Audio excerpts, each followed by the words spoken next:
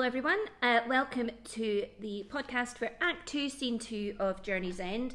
As I said in the podcast introduction that hopefully you've listened to, I'm using the Penguin edition of the text. The ISBN number is 9780141183268. As I said, this is the edition that you're going to be using in the exam. So if you haven't got this copy, if you can, it's worthwhile grabbing a hold of online. Today we're going to be working through pages 50 to 64 in the text. We'll be going through page by page. Now, in the scene 2, we can, I think, broadly break this scene into 5 distinct episodes.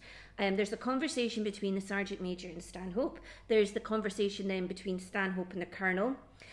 We have the argument and the fight between Stanhope and Hibbert as the third part. And then Stanhope and Osborne talk about the raid that's about to happen. And then the last thing that we're going to look at today is Osborne and his reflection, and it's our first reference actually in the play to Alice in Wonderland. Now, if you've not read Alice in Wonderland or know anything about Alice in Wonderland, it's worth doing a little bit of research into that because it's quite pertinent, and it's it appears again in Act 3, Scene 1.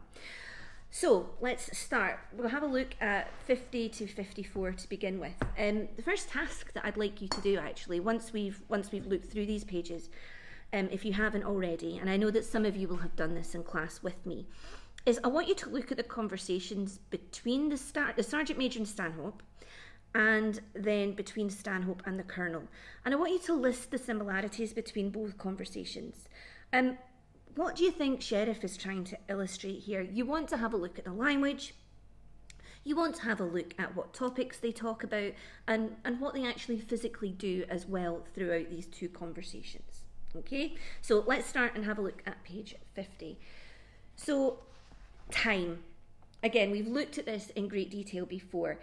If we're looking down at where Stanhope says, we must expect this attack on Thursday morning at dawn. That's the second dawn from now. They're measuring time in sunrises. Why? That's something that I want you to be reflecting on. Okay, rugby terminology is used here. You want to be underlining flanks exposed, flanks, and both flanks towards the bottom of this page. A flank is a position in rugby. It's kind of like when you run down the wings. And the fact that the Sergeant Major and Stanhope have that understanding is important. It's almost as if here, when Stanhope is relaying the information to the Sergeant Major, that they're discussing tactics. Again, with this allusion to the fact that they're about to play a game. And if you haven't looked at Jessie Pope's poem already, which I know that most of you have done, Who's for the Game? Again, this is a really, really clear link that Sherriff is making to between his experience in the war and Jessie Pope's poem. If we move on then to page 51, there's a very clear tacit understanding between the Sergeant Major and Stanhope. What I mean by that is that they both know what is going to happen in this attack, but neither of them are willing to explicitly say it out loud. You know, if we're looking here, it's inevitable. We might delay the advance a whole day. Might delay. We've got that modal verb there, might. They know it's not going to be stopped. They might delay it, but they're not going to stop it. The Sergeant Major says, what happens when the Boche has got all round the back of us? What happens when the Boche has got all round the back of us? Not if, but when. It's inevitable. Okay? Sergeant Major pretends to make a note about advancing and winning the war. Obviously, it's quite ironic there. And then Stanhope reiterates the fact, our orders are to stick here. If you're told to stick where you are, you don't make plans to retire. And the Sergeant Major replies, quite, sir. They know that this is it, that this is the end. As an audience, we know there's no coming back from this at all. Then the Colonel shows up at the bottom of page 51, and Stanhope is, okay, I'll come up, showing the respect that he has for the Colonel. He's not expecting the Colonel to come to him in the way that the Sergeant Major came to Stanhope. Stanhope is willing to move and meet the Colonel upstairs. But the Colonel decides on page 52 that actually Nope, he will come down and speak to Stanhope in private. Obviously here we've got every occasion demands a drink, and we are given a deadline towards the bottom of page 52, where we then know that the attack is most certainly likely to come on Thursday morning. This conversation, the fact that the Colonel is relaying information from higher up the chain, I think Sherriff here really starts to let his politics invade the play. It's about the attitudes towards high-ranking but noticeably absent soldiers and politicians. The people that are making these decisions, the people that are putting these soldiers' lives on the line with seemingly little care, are nowhere near the front line. They're just numbers, they're just bodies, and they're expendable. And so the fact that Sherriff is talking about this here through the conversation between Stanhope and the Colonel is really quite important. Something that you might want to watch, and again, I'll put this onto the notes page for you, on YouTube, is Plan A, Captain Cook, brilliant plan. It's a clip from Blackadder. I know that I've shown it in class to some of you.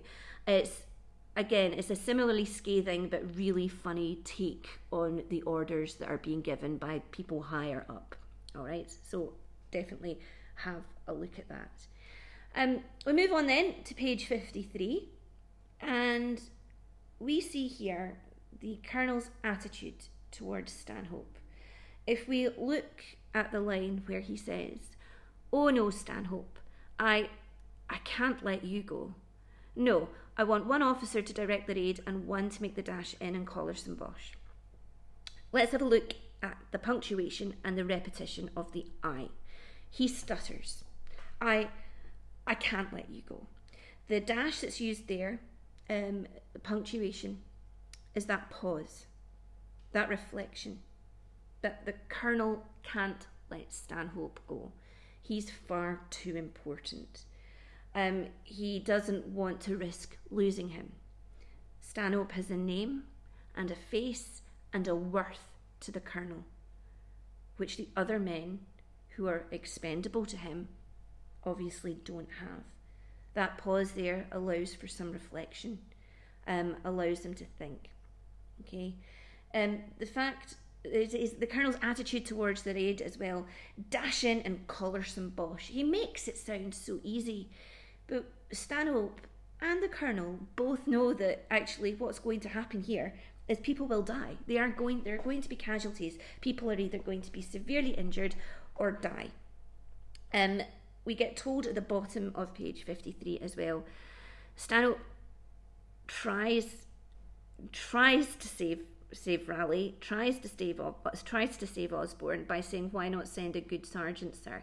And the Colonel turns around and says, "No, I don't think a sergeant. The men expect officers to lead a raid." So there's an expectation there of leading by example, which is slightly ironic given the fact that the people that are making these orders, making these plans, are not leading by example. They are not there, they're not in the trenches, they're not willing to do the job themselves. I think then at the top of page 54, when we move on to there, Stanhope's feelings towards Raleigh become really, really clear. He tries to plead with the Colonel to not send him. He's awfully new to it all. It's rotten to send a fellow who's only just arrived. And the only reason that Stanhope allows for Raleigh to take part in this raid is when the Colonel suggests, well, actually, maybe we'll send somebody from another regiment.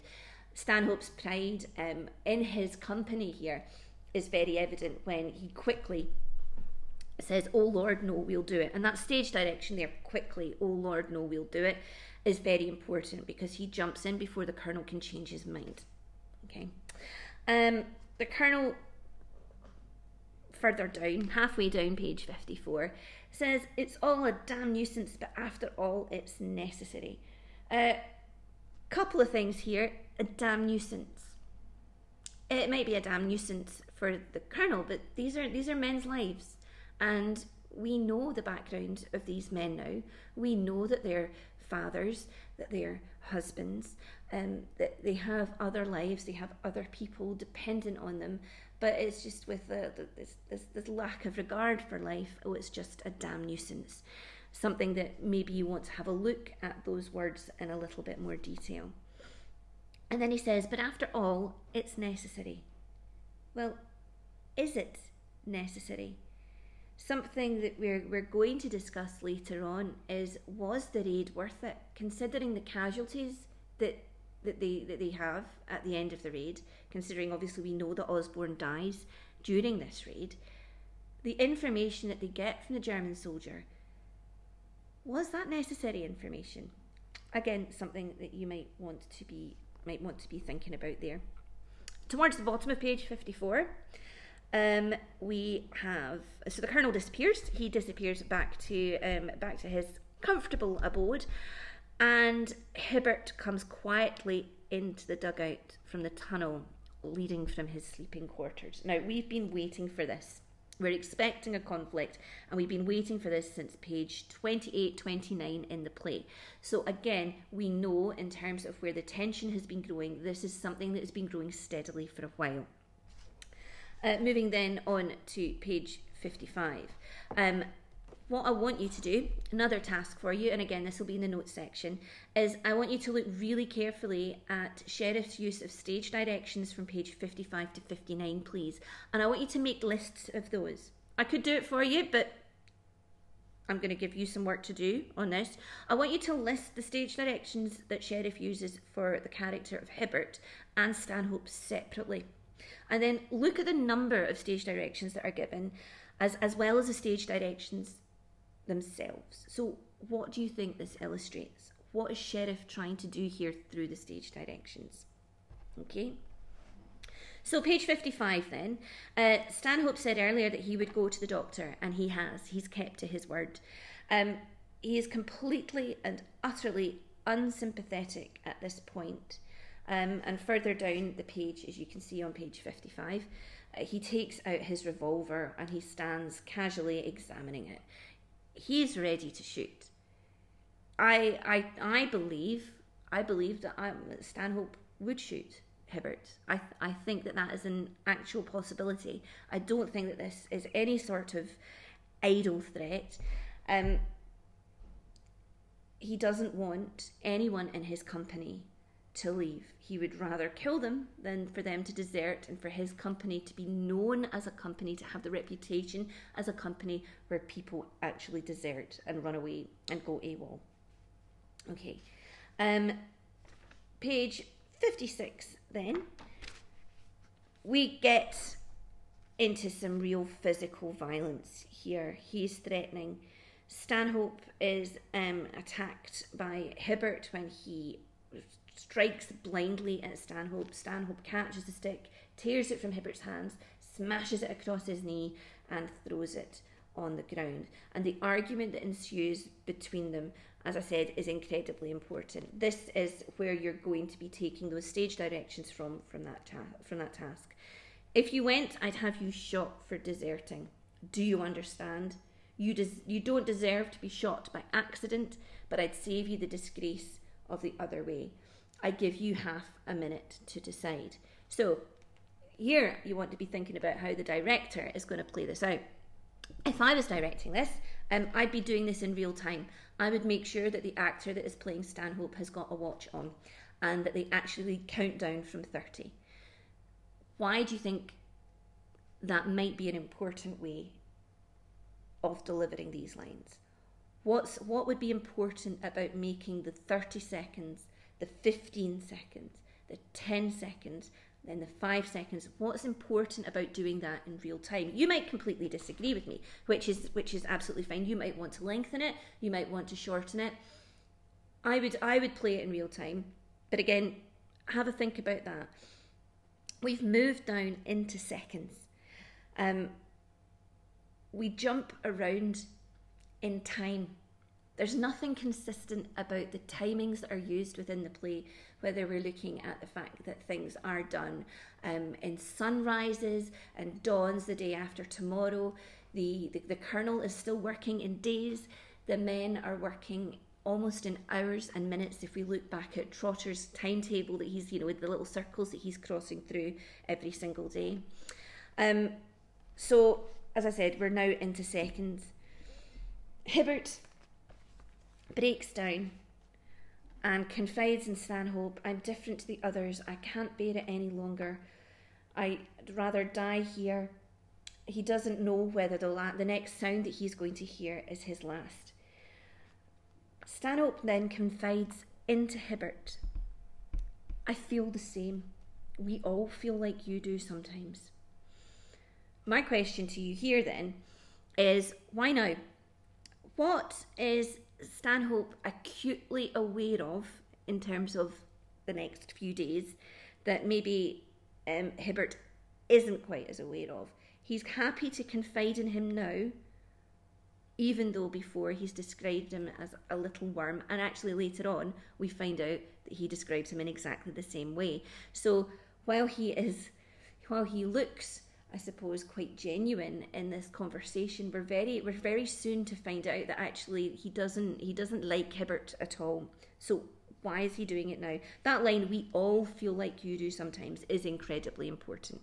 Please make sure that that is underlined. It's representation of the war in general. Okay, page 58 then. Interesting here that we have got the personal, the pronoun, the inclusive pronoun "we."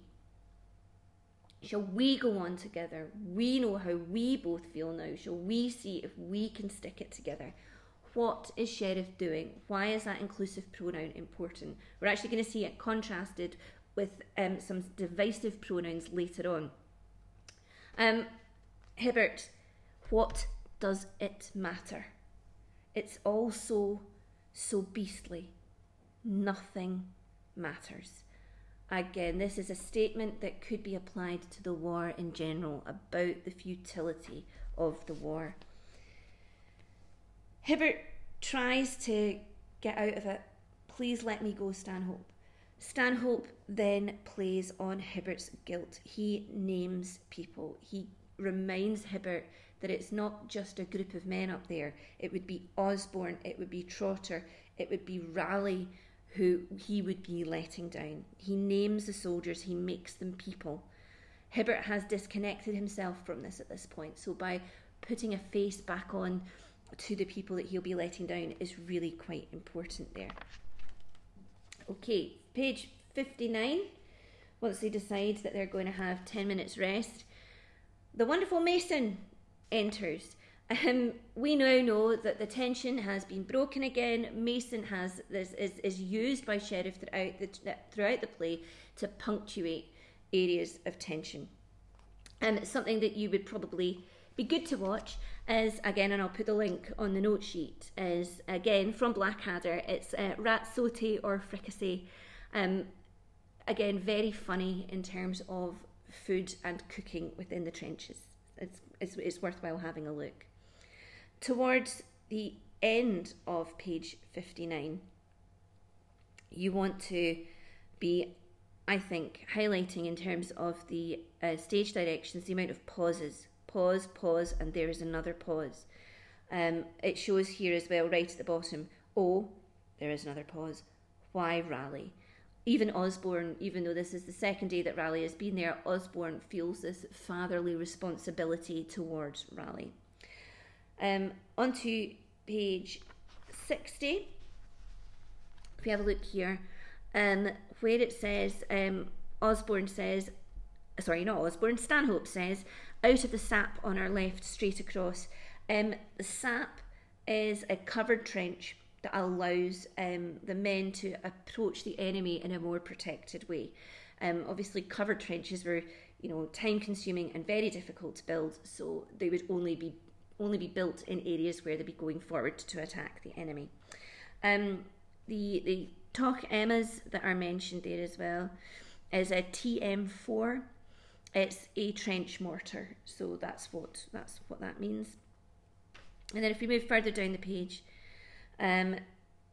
Stanhope and Osborne, as they're talking about what's going to be happening for this raid, Osborne says, "You'll ask for volunteers, I suppose?" And Stanhope replies, "Yes. I'll see the Sergeant Major and get him to go around for names." This illustrates Stanhope's popularity within the men. They will volunteer to go on the raid, even though they know that there's a good chance that they will either be killed or injured. There are still men within the company who are willing to go out there and fight for Stanhope on his orders. Page 61, Trotter, again showing the class divide between him and the other men. Recites the poem, "Tell me, mother, what is that that looks like strawberry jam? Hush, hush, my dear, 'tis only pa run over by a tram." This was written by somebody called Harry Graham from a book of ruthless rhymes. The sort of cheeky, funny, humorous poetry that's not highbrow. It would have been, it would have entertained the masses. Again, very accessible. They would be laughing at it. So again, shows Trotter's class level there. Osborne informs Trotter about the raid that's going to happen, and even Trotter has a responsibility to rally. They all feel a sense of responsibility to him. Trotter says, "But he's only just come." Osborne, apparently that's the reason. Trotter, though, takes it as a bit, "Oh, come on then, it's a bit of gossip. Let's hear all about it." Osborne replies, "I know nothing yet, except that it's to be done." And Trotter then reiterates, echoes the lines from the Colonel, "What a damn nuisance." Have a think about, why would Sherriff do that? Why would those lines be reiterated by somebody else within the dugout? Moving on to page 62, at the top, Trotter says, "In the night, the Boche went out and tied bits of red rag on each side of the hole." The red rags are, and we hear about them later on as well from the Colonel, the German army are taunting the British army. The red rags basically signify death there as well. Okay. Again, funny in terms of the onion tea cropping up between Mason and Trotter. But yeah, so that's basically it for that page. Towards the bottom of page 62, though, here we go. We have having a look at Alice's Adventures in Wonderland. Trotter is astounded that Osborne would be reading it at all, because he says, "Why, that's a kid's book." "You aren't reading it?" "Yes, what a kid's book. Haven't you read it?" And Trotter scornfully, "No." So even though he's happy to recite these revolting rhymes that he has got, these ruthless rhymes by Harry Graham, he doesn't understand why Osborne would take solace in, very, very good literature written by Lewis Carroll. Osborne says, "You ought to read it," and reads out the poem, "How doth the little crocodile improve his shining tail, and pour the waters of the Nile on every golden scale. How cheerfully he seems to grin and neatly spread his claws, and welcomes little fishes in with gently smiling jaws." Trotter says, after a moment, "I don't see no point in that." "Exactly," says Osborne. "That's just the point." So, who are the little fishes? Why has Sherriff included this poem? And we see, as I said, Lewis Carroll again in Act 3, Scene 1, when we move on through the play. Towards the end of this page, Hibbert and Stanhope are going to be going up to the trench together.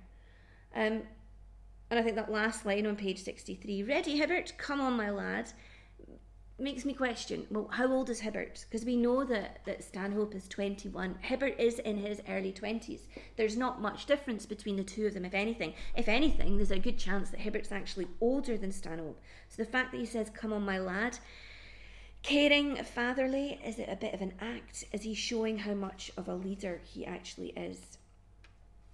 Then we move on to page 64, last page in this scene, in this act.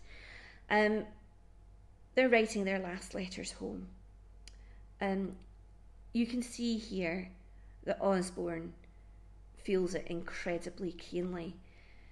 Trotter's trying to engage him in conversation, and Osborne shuts him down. Yes, I say, do you mind? I just wanted to get a letter off. Trotter apologises. Oh, sorry, they haven't collected the letters yet then. Not yet. And Trotter, I'll get one off to my old lady. She's wrote and asked if I've got fleas. Okay, so we get it here that Osborne is acutely aware that this might be the last time he ever gets to write home to his family. But then, very quickly, when Raleigh enters the dugout, we see his naivety. It's a game to him. He thinks it's an honour when he says, it's frightfully exciting, and were you and I picked specially? Yes, I say. So actually here, when he says, we be picked specially, and I say, he's actually, showing that he's exactly the sort of man that the Colonel wanted for it. If we look back onto page 54, he's there saying, he's just the type, he's got plenty of guts. Being picked for Raleigh, as I said, is an honour. Osborne knows pretty much that this could be his death sentence. So we're there at the end of the act, end of this scene. If we think about the themes that we've covered here, courage and cowardice, conflict, the dugout mirrors what's happening in the outside. Time, again, has been used throughout, and futility. We know what's going to happen. We're all very aware of it. And as I said before, what we're going to be looking at in Act 3 is, was the raid worth it? Final task that I want you to do. Now, if you've been in my classes, you're already aware of what this is. I want you to create a tension graph for this act. If you're not sure what a tension graph is, it's okay. There's instructions on the note sheet. I want you to track for me each of the 5 threads that I mentioned at the beginning. So the 5 threads, if you haven't written them down, please do so. I'll repeat them for you now. The first one is the conversation between the Sergeant Major and Stanhope. The second one is the conversation between Stanhope and the Colonel. The third is the argument between Stanhope and Hibbert. The fourth is when Stanhope and Osborne talk about the raid. And then the fifth, when Osborne makes that first reference to Alice in Wonderland and writes that final letter home. Okay? As I said before, if you've got any questions, please email me. It's l.nixon_CIA@gemsedu.com. I'll be on my emails. As I said before, if we get enough questions asking about the same things, then what I'll do is I will obviously just record the answers, because if one of you's got a question, the chances are that 10 of you have probably thought about the same thing. I hope this has been useful to you. If there's anything else that you want me to be including in the podcasts, then please let me know. I hope I haven't bored you too much, as we're getting on for half an hour now of having to listen to my voice. But yes, so obviously next podcast that will be up, we'll be looking at Act 3, Scene 1, and I hope to have another voice join me here rather than me sat at my kitchen table. Hopefully I'll have somebody else who'll be able to provide your ears with some different tones, we will say. Okay, fantastic. I hope, as I said, this has been good for you. Make sure that you go back if you've missed anything and make those annotations. And we'll be looking towards the next couple of weeks, moving towards that piece of coursework on Journey's End as well. I hope you're all well, and yes, and I really do hope to see you soon. Take care.